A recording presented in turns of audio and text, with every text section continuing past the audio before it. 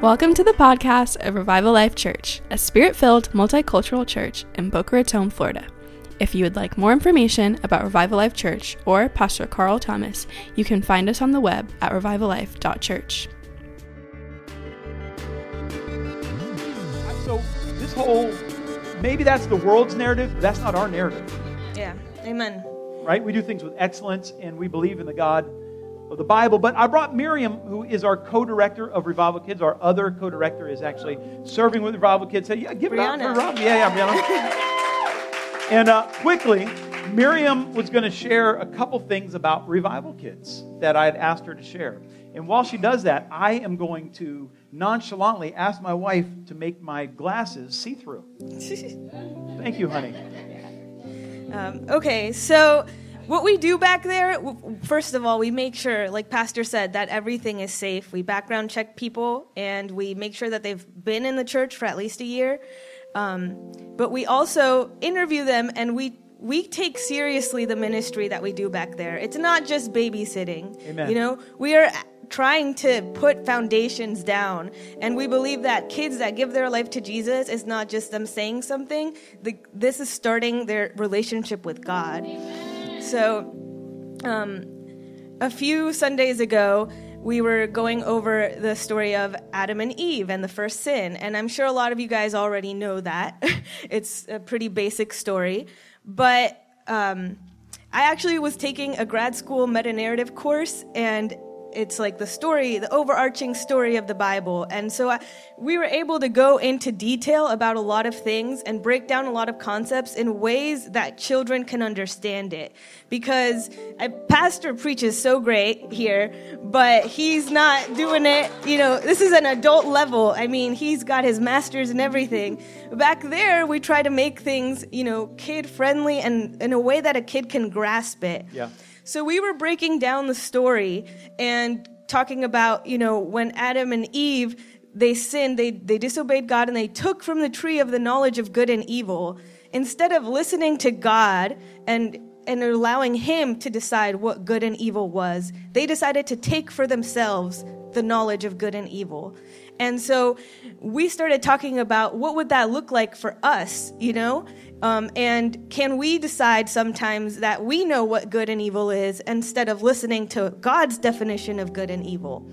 And we talked about the snake and how the snake came and, told them that, oh, no, God didn't say that or whatever. And one of the kids said, well, how do we know? Like, how do we know? And so we talked about, you can read the Bible, you can learn God. And yeah, they ask real questions and we give them real answers. So we had one of the kids close her eyes and we had two of the volunteers. And I said, okay, ask one of the volunteers a question. And then the other volunteer answered. And then we asked, okay, who answered you? And she got it wrong. And we said, okay, well, if you knew us, if you really knew us, if you spent time with us, you would know our voice and you would know who's telling you what, right? Come on.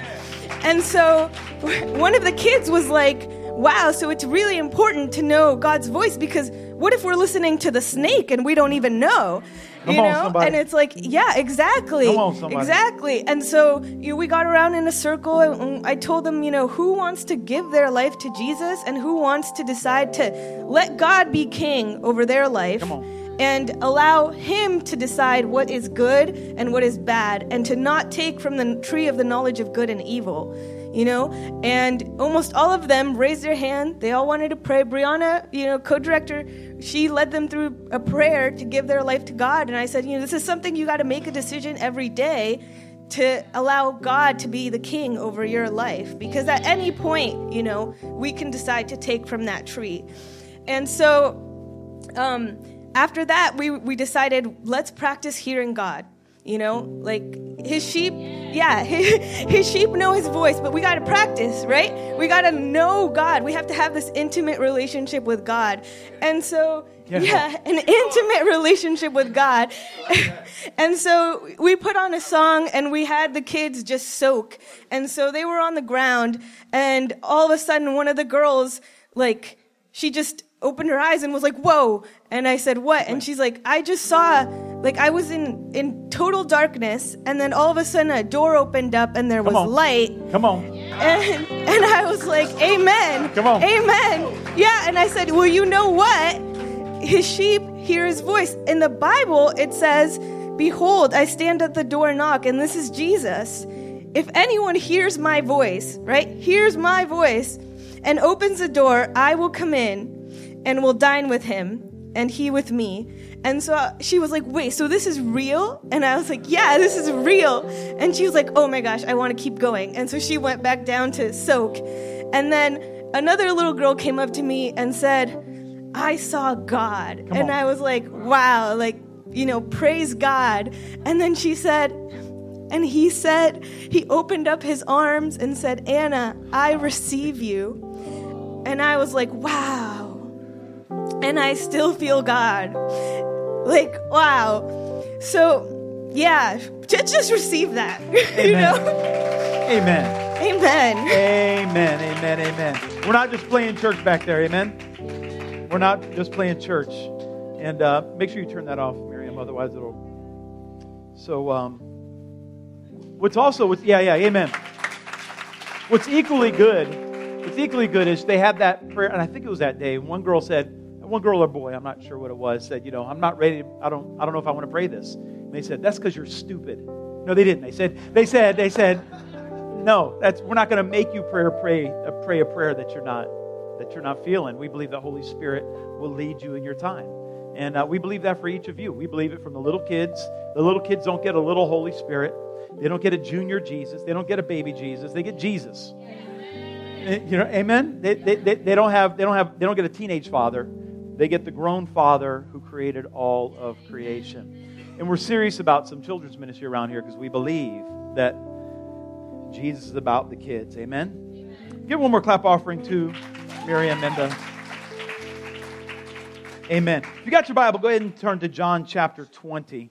If you would. I'm going to read a passage out of John chapter 20, and I'm going to talk. I'm not even going to tell you I'm going to talk briefly. And one day I'll have to answer to God for my words, and they should all be truthful.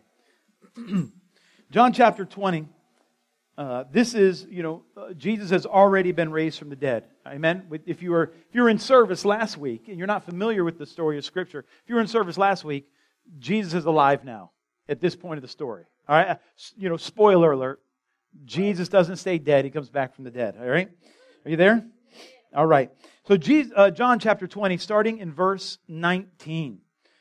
And the Bible reads, so when it was evening on that day, the first day of the week, and when the doors were shut where the disciples were for fear of the Jews, Jesus came and stood in their midst and said to them, peace be with you. And when he had said this, he showed them both his hands and his side. The disciples then rejoiced when they saw the Lord. So Jesus said to them again, peace be with you. As the Father has sent me, I also send you. And when he said this, he breathed on them and said to them, receive the Holy Ghost. If you forgive the sins of any, their sins are forgiven. If you retain the sins of any, their sins have been retained. But Thomas, one of the 12, called Didymus, was not with them when Jesus came. So the other disciples were saying to him, we have seen the Lord. But he said to them, unless I see his hands, the imprint of his nails, and put my finger into the place of the nails, and put my hand into his side, I will not believe. After 8 days, the disciples were again inside, and Thomas was with them. Jesus came, the doors having been shut, and stood in their midst and said, peace be with you. And then he said to Thomas, reach here with your finger, see my hands, and reach your hand and put it into my side, and do not be unbelieving, but believing. Thomas answered and said to him, my Lord and my God. Jesus said to him, because you've seen me, you've believed? Blessed are they who did not see and yet believed. Therefore, many other signs Jesus also performed in the presence of the disciples, which are not written in this book, but these have been written so that you may believe that Jesus is the Christ, the Son of God, and that believing you may have life in His name. You say amen. And Father, we do pray that you would bless the reading and teaching of your word today in the holy name of your Son, Jesus Christ. Amen. Amen. Amen. Today we have a couple of really fun things happening. Number one, we are celebrating all of you who serve at Revival Life Church and make this, good job, and make this church work, right? This is how the church is supposed to operate. Second thing we are celebrating is our anniversary. So after service, we're going to have some refreshments outside, hang out, make a friend, invite somebody to lunch. It's even free, by the way. So come in and have some fun. But on this day, as I was praying into this message, we're a week after the resurrection.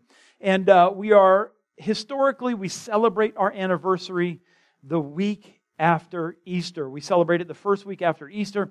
And we have done everything on this day. There were times that we rented bounce houses. We've had huge potlucks. We've done all kind of things on this day. And that was good for that day. But it's important to understand the time and the season you're in right now. And as I wanted to have this day of celebration, I felt by the Holy Ghost that we were supposed to have a day of introspection and looking forward.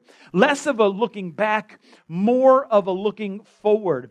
We need to look forward in light of understanding where we are right now, how we got here, and where God wants us to go. And as I was meditating and praying, as God was talking to me over the week, as I have wrestled with the Spirit and wrestled with the Scriptures, I have an outlet that I like to vent, and I call it Twitter.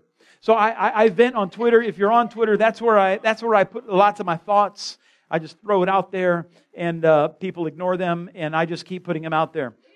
But that's what I do. Put up my first graphic, if you would.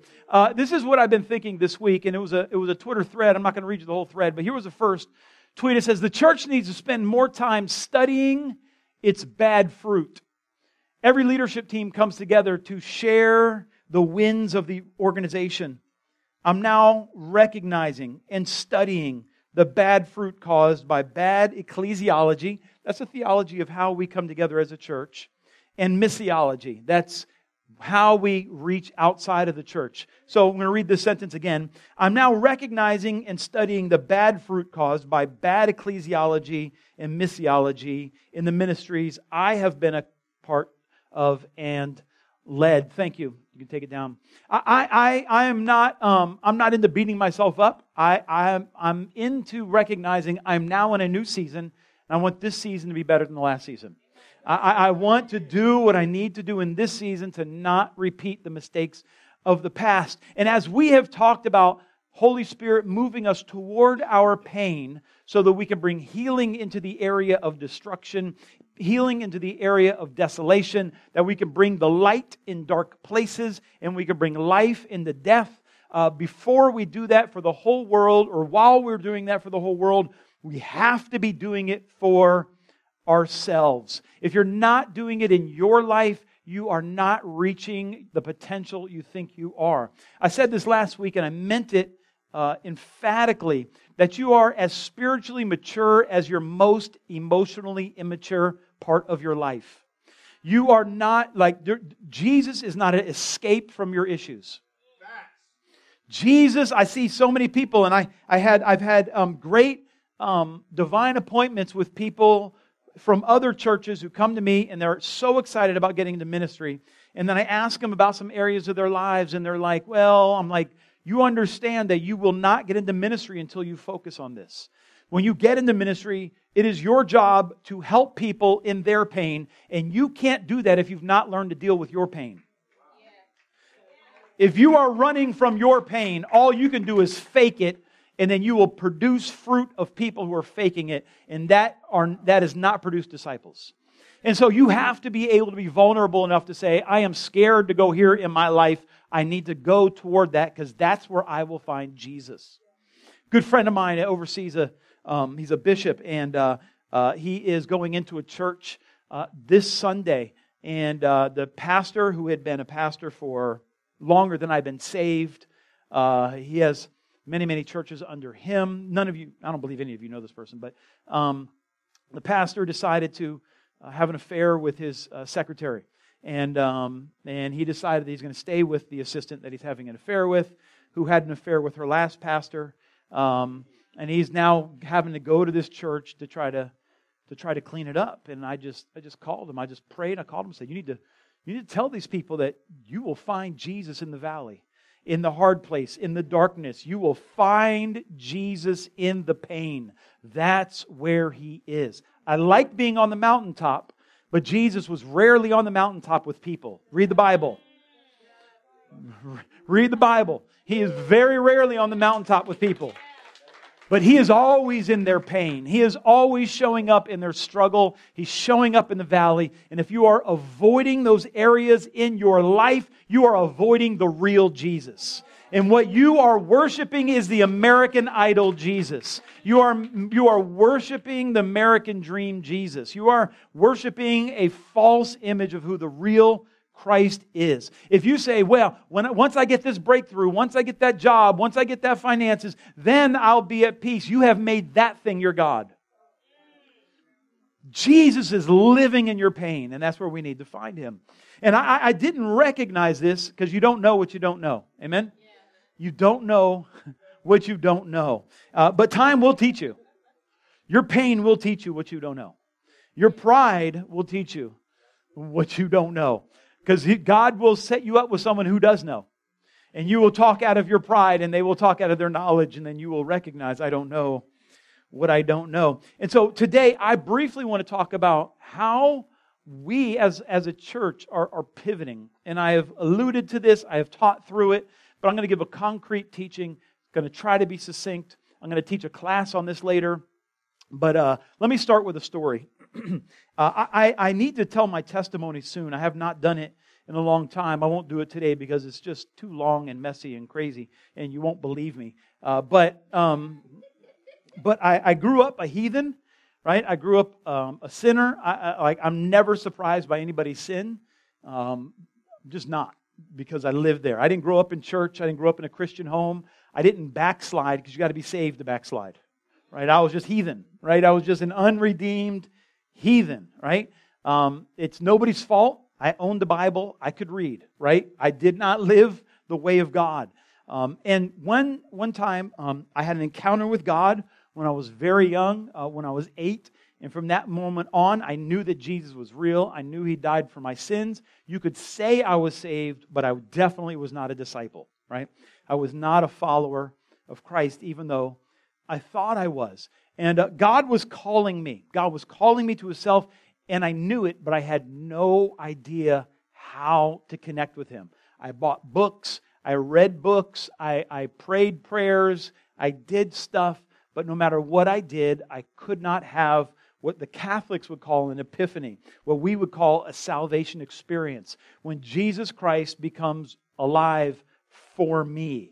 This is what Martin Luther said. You can believe that Jesus is God, but you need to continue in discipleship until you are convinced that He died for me, that He was raised from the dead for me, until you truly believe that. Much of the world believes that Jesus died and was raised from the dead.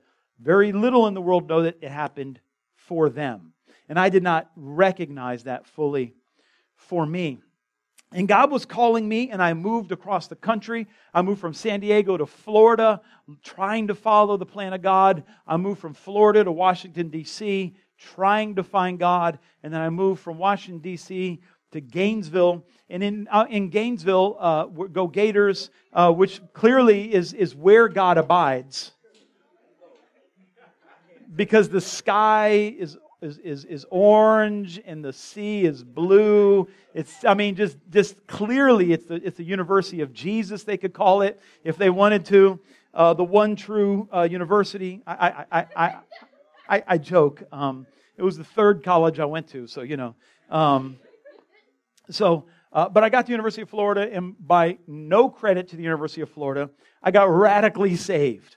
When I say radically saved, I mean I got baptized in the Holy Ghost. I was the first person I ever heard speak in tongues. I was the first person to ever see get laid out in the Spirit. I'd never seen things. I'd never heard things. I was in a room with people who didn't know what was happening to me as I was crying uncontrollably, on fire, speaking in tongues, unable to speak in English. I mean, I got radically converted. Radically converted.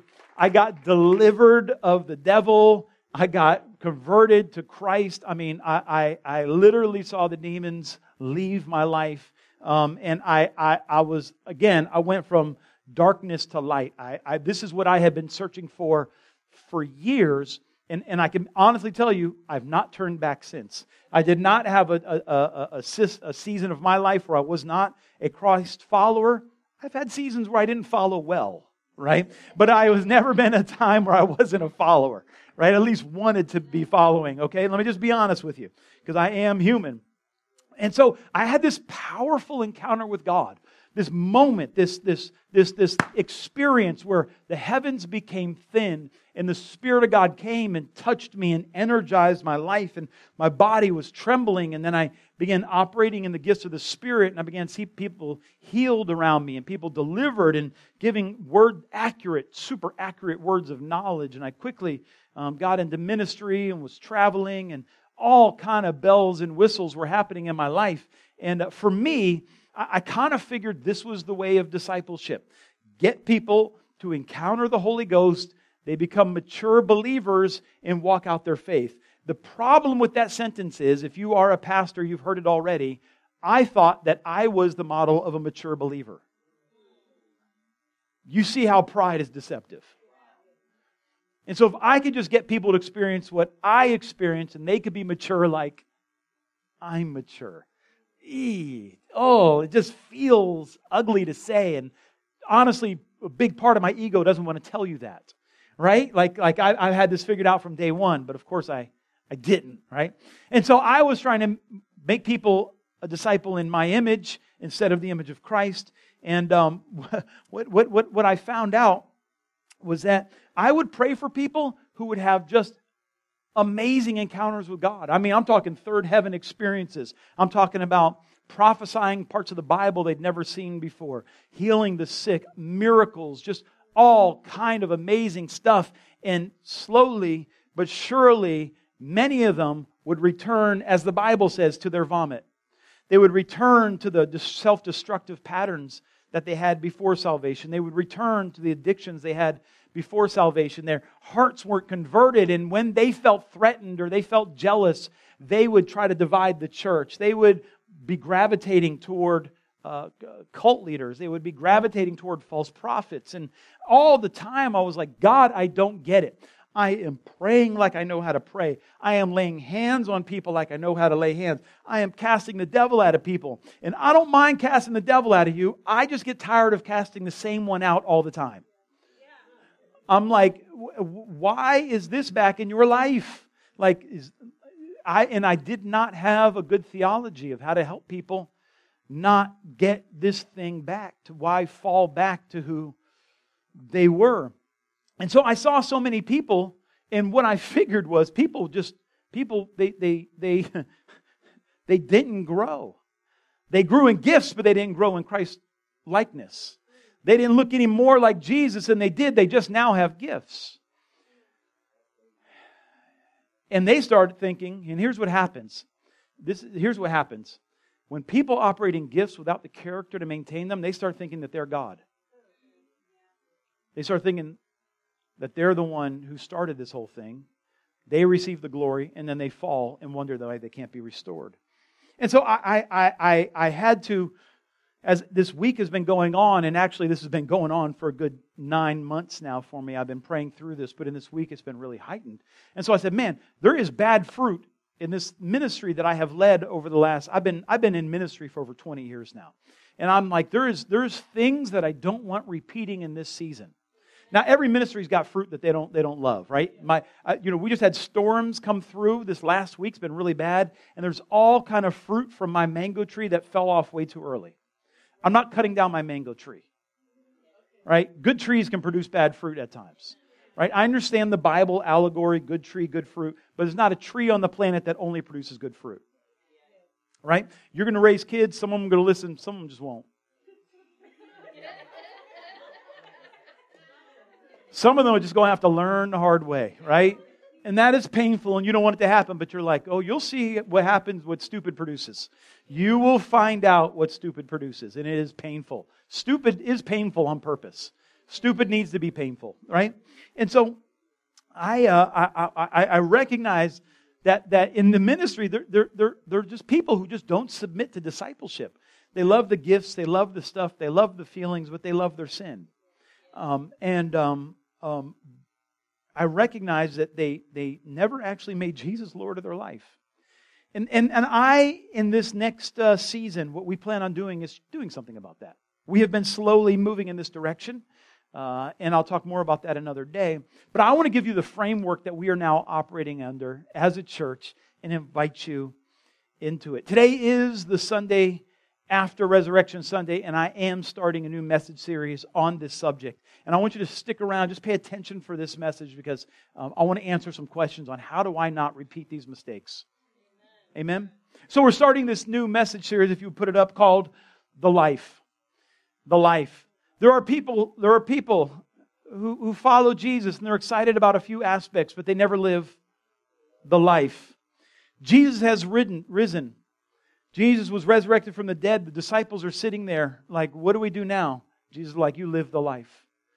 You live the life. You may be asking, you have made Jesus Lord of your life, or you've always known about Jesus. What is next? And I'm here to tell you what's next is the life.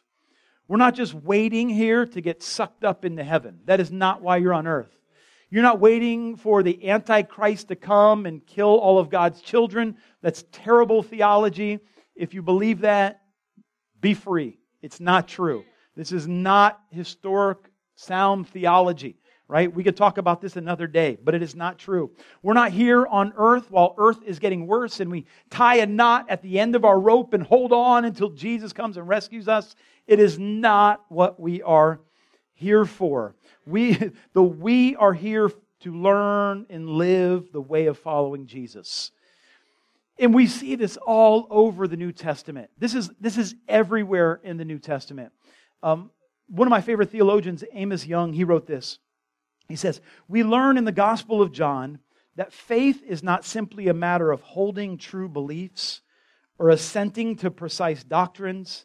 As important as that may be, it also includes faithful affections, longings, and trust, as well as faithful willingness to enter into life-giving activity of Jesus. Being a disciple is a holistic abiding in Christ such that His life flows fruitfully through a person's patterns of mind, heart, and body. What we recognize is following Jesus is not just doing a couple things or checking off some boxes. It is a holistic way of living that we live, say it with me, the life. John chapter 14 is what we're kind of coming out of here. Thomas, who later sees Him and puts his hand on the side, says, Lord, we do not know where you are going. How do we know the way? Jesus said to him, I am the way, and the truth, and the life. No one comes to the Father but through me. Listen, the way of Jesus is the way of life.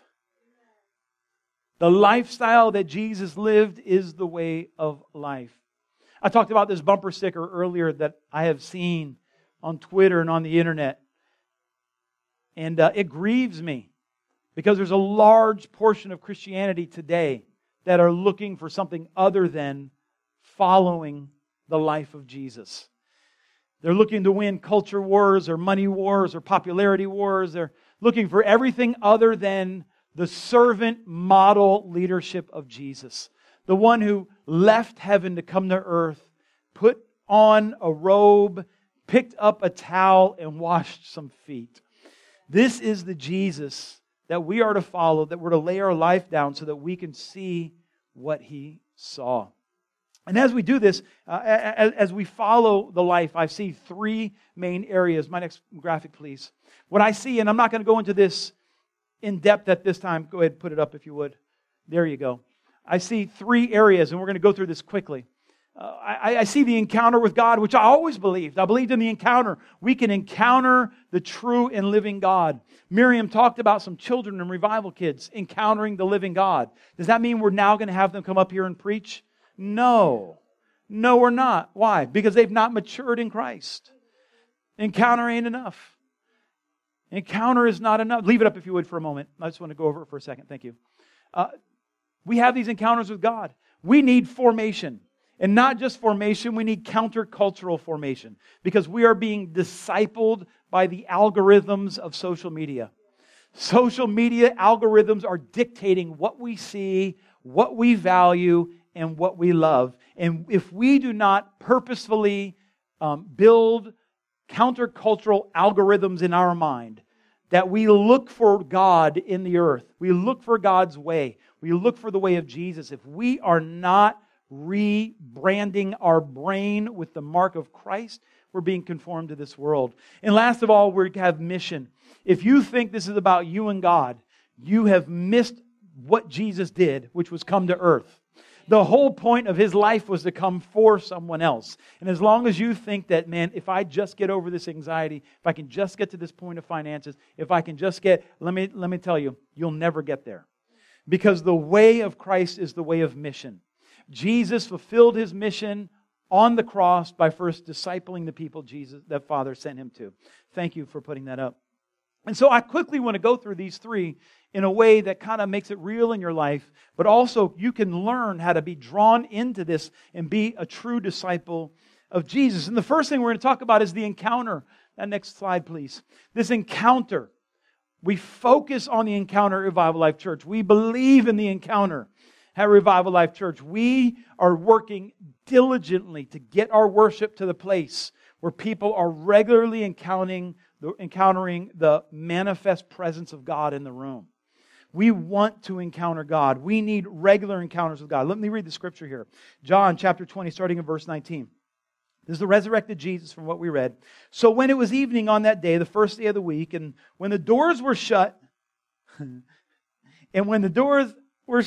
where the disciples were, for fear of the Jews, Jesus came and stood in their midst and said, "Peace be with you." Let me set the scene for you here real quick. I don't want to preach this, but let me set the scene.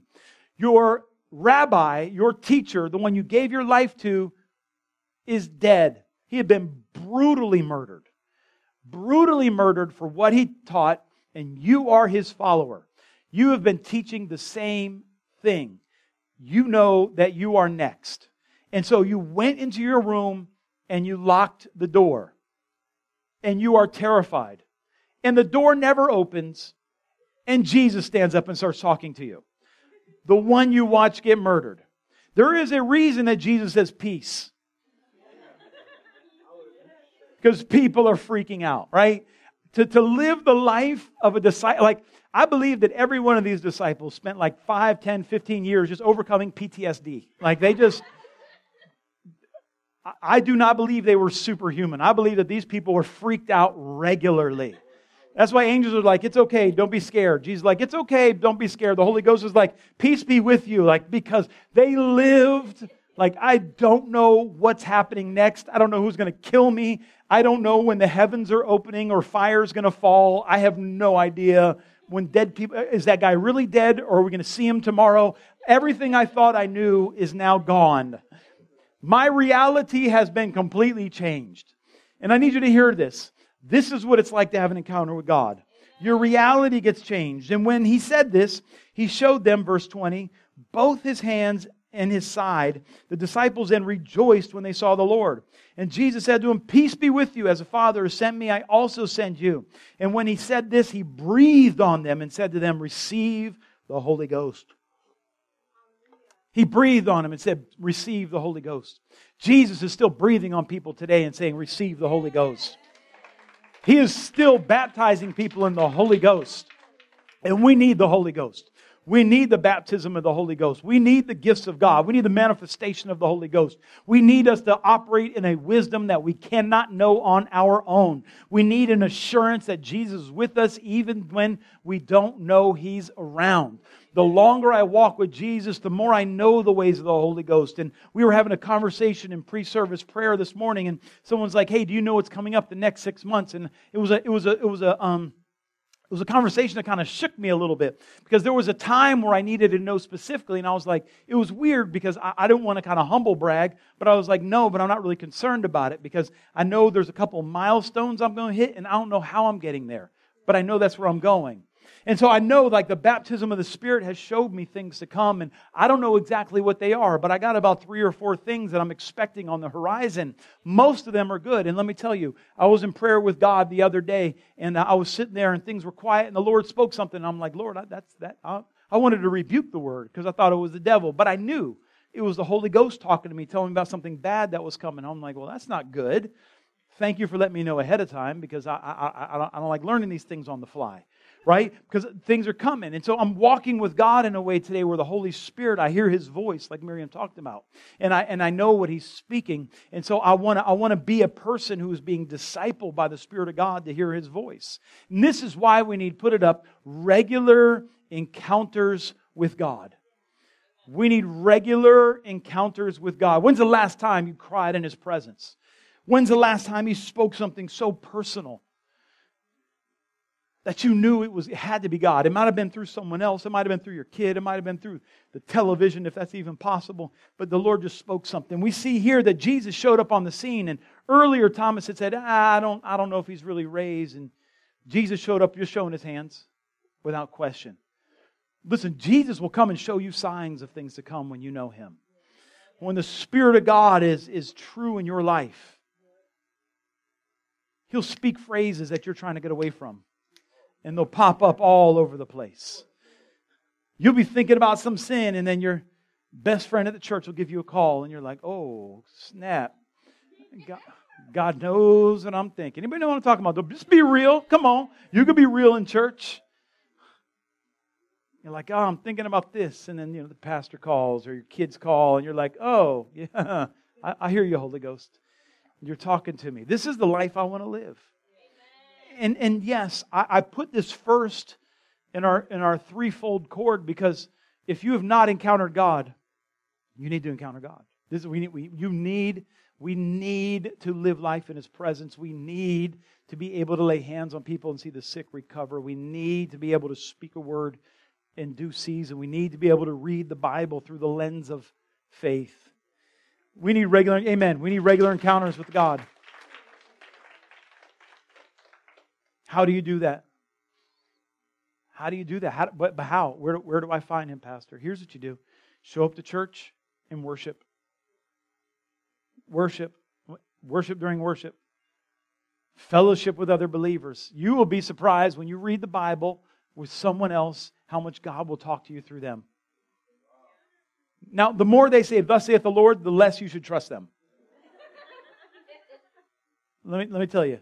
We have a leadership mantra around here. We have a lot of prophetic people in this church. You get one thus saith the Lord a year. Make it good. One a year. If every word you give is thus saith the Lord, probably most of them aren't. Right? Ministry is God speaking the divine word through a flawed vessel. Bringing eternal truths through a temporal person. Something that is passing away. And we got to recognize every word you give is part you. And so we need to recognize, hey, kind of heard this, saw that. Look at this in the Scripture. I'm really stuck on this. How about you? Yeah, that's God talking to me, right? We need to have these Christian relationships where people are challenging one another. And so we fellowship with other believers. We enter into prayer. We need to have a daily devotional life of prayer that is based on praying the Psalms, praying the Lord's Prayer, expecting God to show up in the room. I like to soak, as Miriam said. I like to just put on music and just sit still and meditate on Jesus. I love that. But you have to balance that with the Word. Otherwise, people have all kind of weird encounters. And I'm like, ain't none of that Jesus. That's called hallucinations, right? Like that is, Bible calls vain imaginations. This is all like, no, you didn't do any of those things. I'm going to tell you the story. I wasn't planning on it, but I'm going to tell it anyways. This pastor friend I know whose his father was in the hospital dying. And he had been suffering with a terminal disease for a very long time. And a woman came up to him and said, hey, I was praying and I had a vision. The Lord took me into your father's hospital room. And I saw in the hospital room, Jesus was in the hospital room. And Jesus laid hand on your father, and your father was completely healed. It was all gone. Don't react to that yet, please. It's like he was completely healed, and they released him. And the guy said, wow, it's amazing. When was that? And they said, it was yesterday at 2 p.m. He goes, oh, I was in there. What was I wearing? I was in there at 2 p.m. Did you see me in the room? What was I wearing? Oh, I didn't see you. Sister, you wasn't in the room. I appreciate your prayers. I appreciate your intercession. I appreciate your desire to see my father healed. But you weren't actually there. And so I'm not putting my hope in a false prophecy. I will believe that you prayed for my father. And I am anointing him with oil, believing that the prayer of faith will save those who are sick. And I am believing God for a miracle. But I refuse to put my hope in your imagination. I'm putting my faith in the Word of God in Jesus Christ.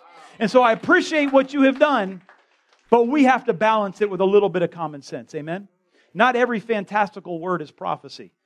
And the more words I get, the less I know are from God. But I really value the ones that I know are from God. Are you with me?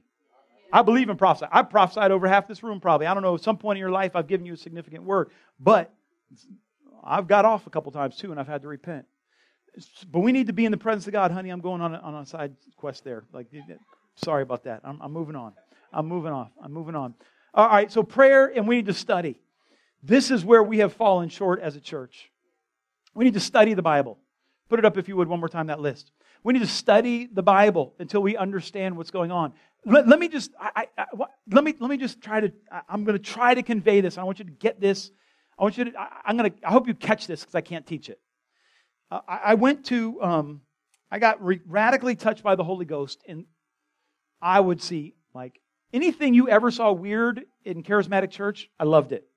I loved all the weird stuff. I loved it even when I knew it was weird because I knew people were excited.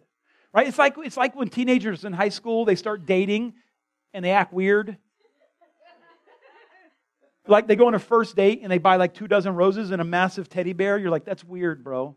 But that's what you do, right? That's what you do in puppy love, right? You think I'm going to be with them forever, and you do weird stuff, right? And so immature people did weird stuff, and I was all right with it. I'm like, let the children play, right? And that's not a problem, right? The children are playing in Christ. I was okay with that. And people would talk about the weird stuff, and I'd be like, I've been healed in the weird stuff. I've encountered God in the weird stuff. I'm okay with the weird stuff. And then the weird stuff got more weird. And then the weird stuff turned people into weird celebrities. And then weird celebrities in Christianity started getting rich off people who believed they were really hearing God. And I said, there's a problem. And so I didn't know what to do about that. And then around that time, I entered grad school. And in grad school, I had to actually study the Bible at the master's level.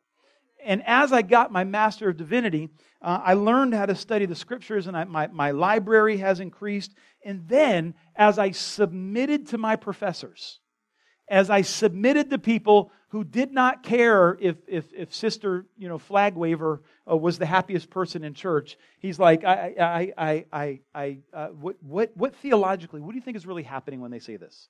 I'm like, I don't know. Theologically, what is happening in this prophetic word that was wrong? Theologically, biblically, where does this go? I'm like, I don't know. He's like, well, if you're going to pastor people, you better figure this out. And so I said, well, I'm going to submit to that word. And so I submitted, and I started actually studying the Scriptures. And as I studied the Scriptures, I got less weird, and I got more Pentecostal. I see the Holy Ghost doing more good stuff than I ever saw, but I see Him doing less weird stuff.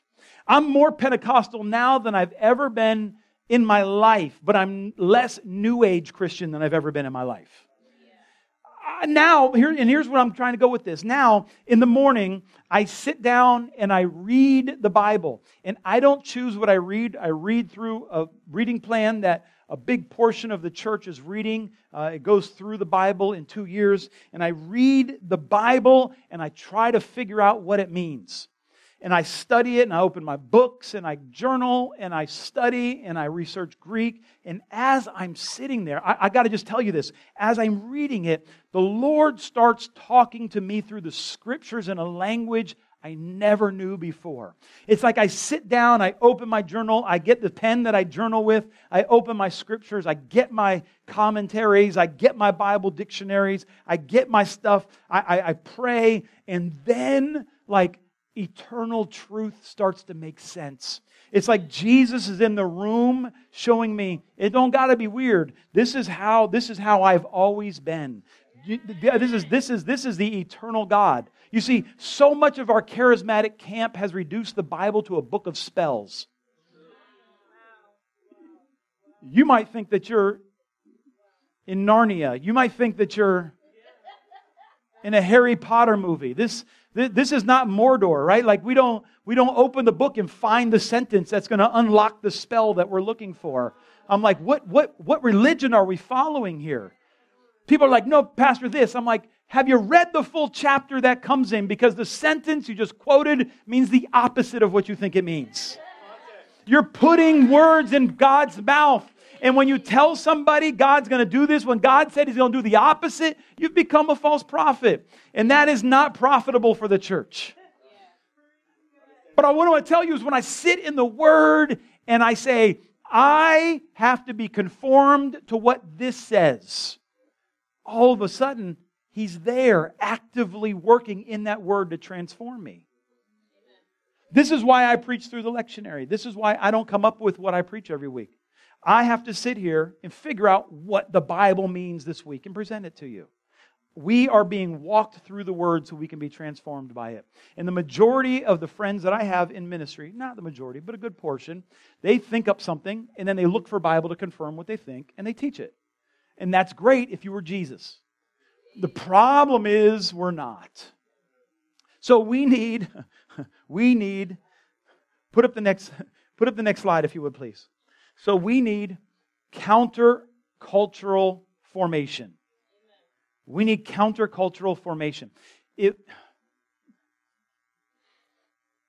Oh my gosh, I'm going longer than I wanted, but let me say this. There in our country is,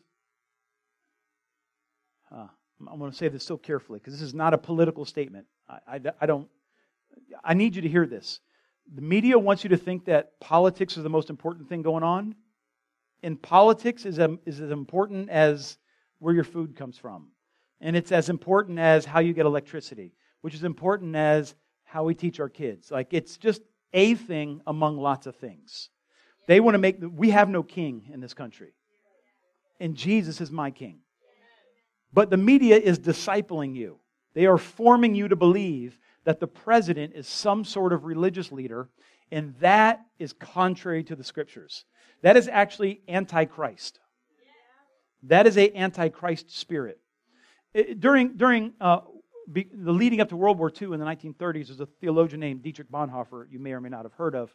And Dietrich Bonhoeffer was a German theologian who was wound up being murdered by the Nazis. And he started what was called the confessing movement. And he came up with the term cheap grace. Have you heard of cheap grace? You ever heard of that before? And what people now say cheap grace is, like, I got saved, but I'm not serving God. That's not, Dietrich Bonhoeffer and his group came up with this term. And this term, cheap grace, is you are a Christian, but you're not willing to tell the government that you are not my king. Jesus is my king. You're going through cheap grace. You refuse to stand up and say, your political system is not my kingdom. Jesus is my king. See, this is what the disciples came across in Rome. This is why they were murdered by the Romans. They refused to say that Caesar is their king. They said that only Jesus, only Adonai, only the one true God is our king, and we have no king but Him. The Shema, hear, O Israel, the Lord our God is one. And today we have that antichrist spirit trying to get us to worship a politician. And in Germany, they murdered people for not saying Adolf Hitler is my king. And Dietrich Bonhoeffer said, hey, we're starting the confessing movement. And if you won't confess that Hitler and the party is not your king and only Jesus is, you got cheap grace. You're willing to be saved, but you're not willing to serve Christ. And so today we're doing the same kind of thing. It's bizarre and it's weird. But we need to be conformed to Christ. We need to be conformed counter to the culture that is discipling us. Like I said, TikTok, that algorithm. Like, I was telling my wife last night, I don't know, if you're not on TikTok, bless you, you are highly favored among men. But they got the same thing on Reels. They got this all over the place. Like, I'm afraid, will anybody admit that they actually use TikTok? Will anybody in the room? Yeah. If you pause on it, like I watch it sometimes, and you got to like really quickly scroll, because if you wait on a video too long, now you're getting 50 videos of that thing. Like, I stopped on 2 golf videos, and now they think I want to be a golf pro. I'm like, I don't want to see golf videos. Please stop. I have a relative who is a teenager, and I look at some of her videos. She gets like 3 followers, so I like them. I'll be the 4th. And now I get inundated with 14-year-olds. I'm like, I'm not trying to look at 14-year-olds on TikTok. I'm just trying to see my niece. That's all I'm trying to do. Please make it stop. Make it stop. But you got to recognize your kids, and you are being discipled by an algorithm. And that algorithm knows you better than you know you. Someone recently said, oh, these weird things popping up on my TikTok. I'm like, the algorithm knows what you're looking for. Don't complain about what's showing up in your feed. You looked at this. You're telling on your own self right now. You're telling on your own self. And just people have checked out and just allow a Chinese programmer to dictate this algorithm that is discipling you. I mean, a couple years ago, you either thought that COVID was killing nobody, or if you were in the same city as COVID, you were going to die based on your algorithm. All common sense went out the door based on an algorithm. Like, I don't want to go down that road, but we need to be formed on purpose, counter to the cultural that is forming us. We have to recognize what the culture is trying to do to us. And we have to purposefully live who we're supposed to be. Here we see this in John chapter 20 again. We're going to continue with our story.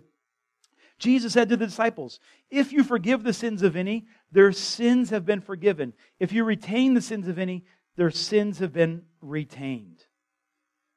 Thomas was not with them, and so the other disciples said to him, we've seen the Lord, but he said, until I see him with the hands imprints of the nails, and put my finger in the place of the nails, put my hand in his side, I will not believe. See, Jesus came teaching something other than the natural kingdom. Jesus is teaching us to live a life that is different than the American dream. Now, I want you all to make more money than you know what to do with. I really pray that you do. But many of you, I pray it doesn't happen, because it will destroy you. It will destroy you. Some of you with addictions know, if I had enough money, I would be dead. I'm just too poor to overdose. Some of you are married because if you have more money, you would run out on your spouse. So some of you, if you just had more success in life, you wouldn't pray anymore. You better figure out what is leading your life. What is sitting on the mountaintop of your ethos? What is your ethical system based on? And I hope it's based on what Jesus prizes. Jesus doesn't mind if you have money. Jesus has a problem if money has you. And if your life is lived for money, the Bible says that this is a bad way to live. Money is a terrible master. It's an amazing tool, but a terrible master. And so if you have the gifts and talents to make money, you need to cry out to God to give you character to manage it. If you're able to lay hands on the sick and them recover, cry out to God that you have the character to manage it. If you're able to lead music and lead people into unity, you need to cry out to Jesus to have the character to manage that gift. Because I've seen so many worship leaders get this kind of applause and think people are clapping for them. And they fall. I've just seen it so many times. We cannot allow the world to disciple us. Jesus is teaching the way of the kingdom. And we need to learn how to see the invisible kingdom of God. Thomas's mind had not been renewed. So for him, the fact that Jesus was resurrected is something that I just can't believe. Because I am still trapped to the ways of this world. I'm trapped not being able to see things the way Jesus sees them. I want to live a life that believes that all things are possible for him who believes. Amen. I want my life to be founded on something other than what my bank account looks like, or how many people are talking well about me, or how popular I am. And God forbid your ego is based on clicks and likes. That same algorithm that pushes you will ghost you. But we have a God who will never leave or forsake you. Amen? Watch this. Verse 26. It says, after 8 days, disciples Jesus were again inside, and Thomas was with them. Jesus came. The doors had been shut. I love that little thing there. The doors were shut, but Jesus was there. Let me tell you, ain't a door in the world that's going to keep Jesus out when He's trying to get in. Like, I'm blocking Jesus. No, you're running. You ain't blocking nothing. He is the Lord. So the doors have been shut, and stood in the midst, said, peace be with you. And He said to Thomas, reach here with your finger and see my hands. And then He said, here's my side, put your hand in it. Thomas said, my Lord and my God. Jesus said to him, because you've seen me, have you believed? Blessed are those who did not see and yet followed. Let me tell you what's amazing about Jesus. Jesus today is still telling people, come and see. He is still saying, come and see. Jesus didn't just leave us, He didn't leave us Father, Son, and Holy Bible. He left us the Holy Ghost, and you will see Jesus at work in your life. You will see Jesus prove Himself to be alive to you. Not necessarily by doing what you want Him to do. But He is still calling people, come and see. Come and see the life that I give you. Come and live the life that you would live the life. Come and experience the life. He said to Thomas, watch, I know that you don't have much faith. I will come and come down to your level so you can see that I'm alive. And for those people out there who do not know Jesus, have not met Him, He still is alive today. And now let me follow this before I move on. I started off with the encounter. I started off with the encounter with God, and then I talked about spiritual formation. But I also know those people who are willing to submit themselves to spiritual formation will lead themselves into an encounter with God. If you will choose to live the way of Jesus, if you will study His Word, and you will be a part of His community, and you will allow yourselves to carry on the ethos of Christ, Christ will show up in your life. There's no formula to meeting Jesus. There's no formula to salvation. He may show up and save you, then you get water baptized and get baptized in the Holy Ghost. He may show up after you've already learned His Word. There's a leader in our church who was reading the Bible one day and Jesus jumped out the Bible and saved her. And there is no formula to how this works, God. I was in a church service, living in sin, saying stuff, and the fire of God fell on me, and I began speaking in tongues. And I later answered an altar call and said, oh, I better give my life to Jesus. It is how He wants it to be. And so I'm giving you these three things, but they can go in any order. We need to emphasize all three. Let me tell you what Warren Wiersbe said, who's a longtime theologian, Bible commentator. He says, Jesus seems to make a distinction between salvation and discipleship.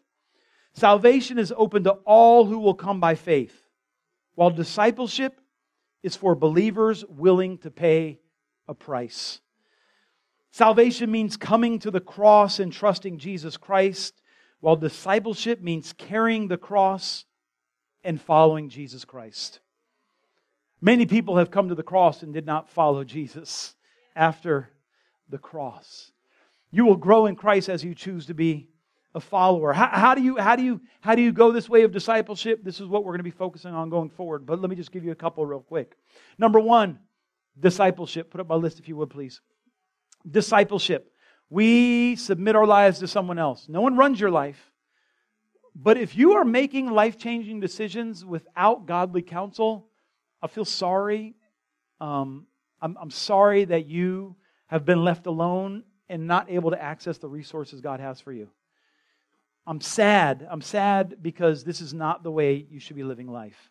You should not have to make life-changing decisions on your own. You study the Bible.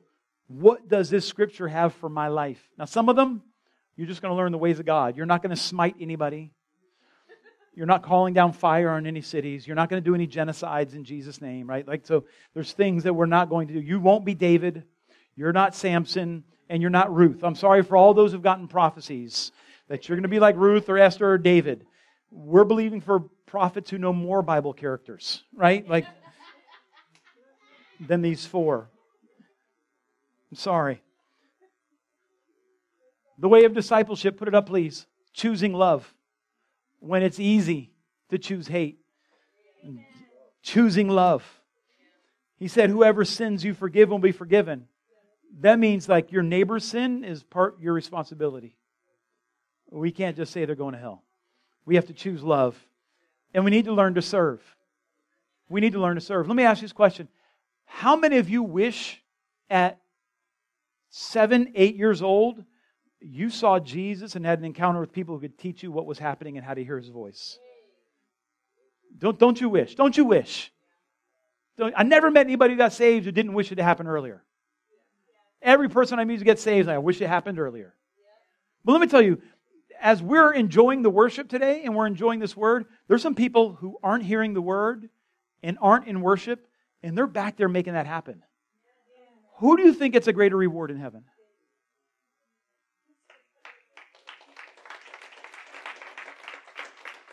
Oh, Pastor, I don't want to miss the word. Apparently you need to hear it because you don't know how to put it in action yet. You're here as a child, I get that, but we need some maturity to come forth. And maturity means that it's my job to serve. If you've not come to the revelation that it's your job as a believer to serve, we're going to have an altar call for salvation at the end of service. We're having a water baptism in several weeks, right? Like it's time to become a Christian. Christians serve the body. It's what we do. In this house, we're having a celebration of everybody who volunteers. Every ministry in this church needs people to serve. You should be serving somewhere. Period. Amen. Love you, Jesus. Please love me. Do you still love me? Because you have to go to heaven.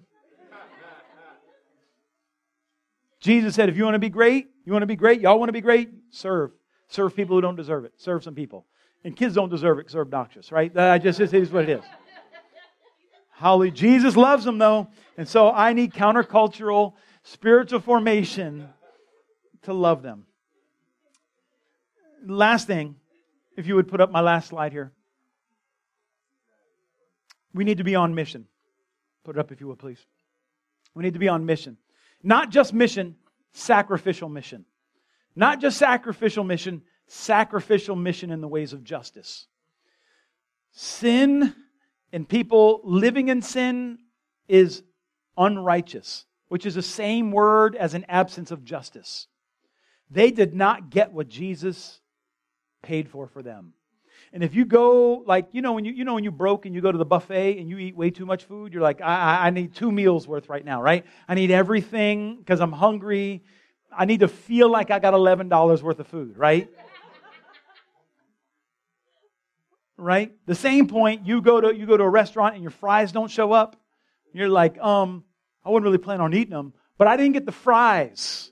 I need the fries. It is not right. Like, I need what I paid for. All of what not more than what I paid, what I paid for. I need all of it, right? You want it all. Jesus deserves it all, and the people He gave His life for deserve it all.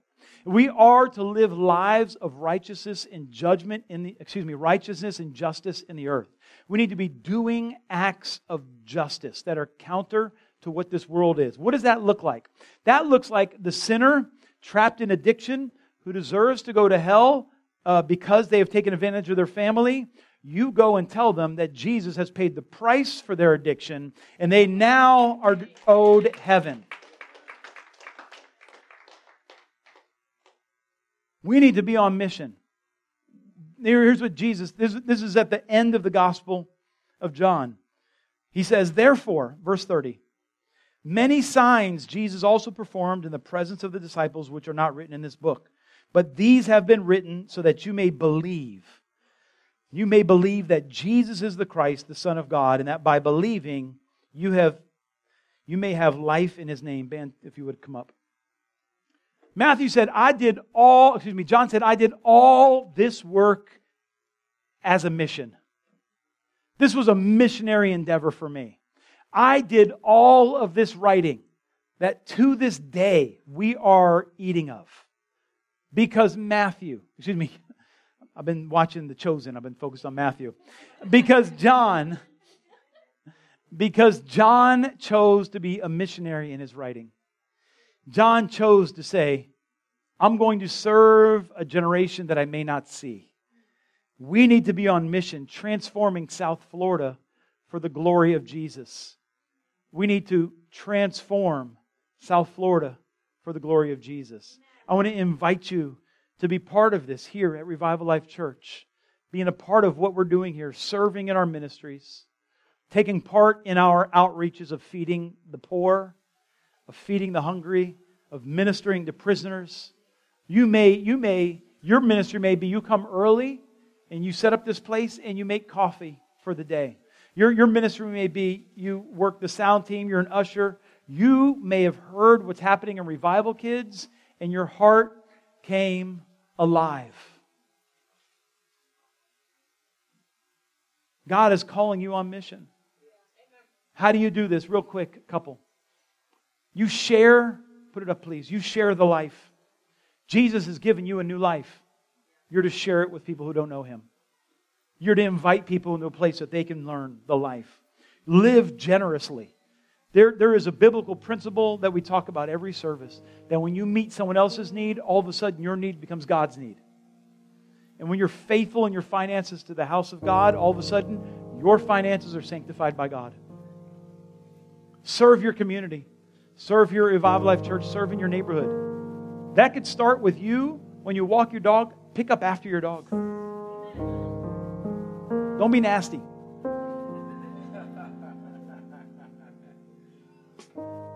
That could start with like when you're in the restaurant and you're listening to your phone full blast. I don't know, use an earbud.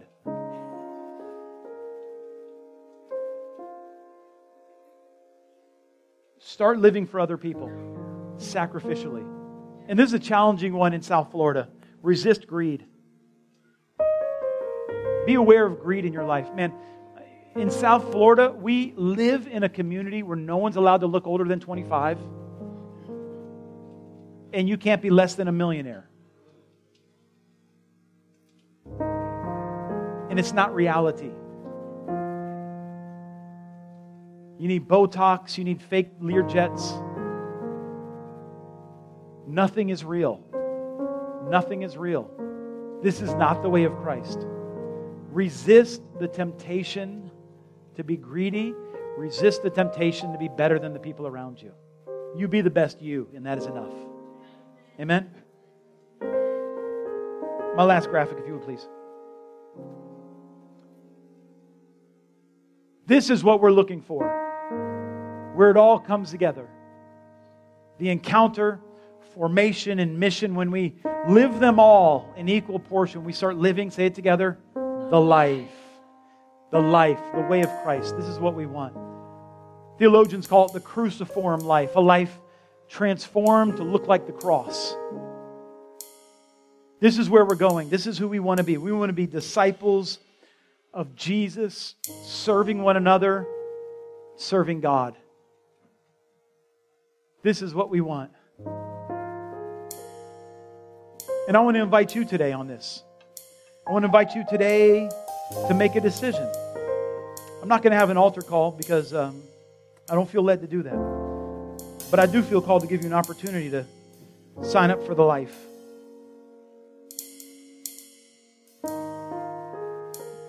When I was looking for God,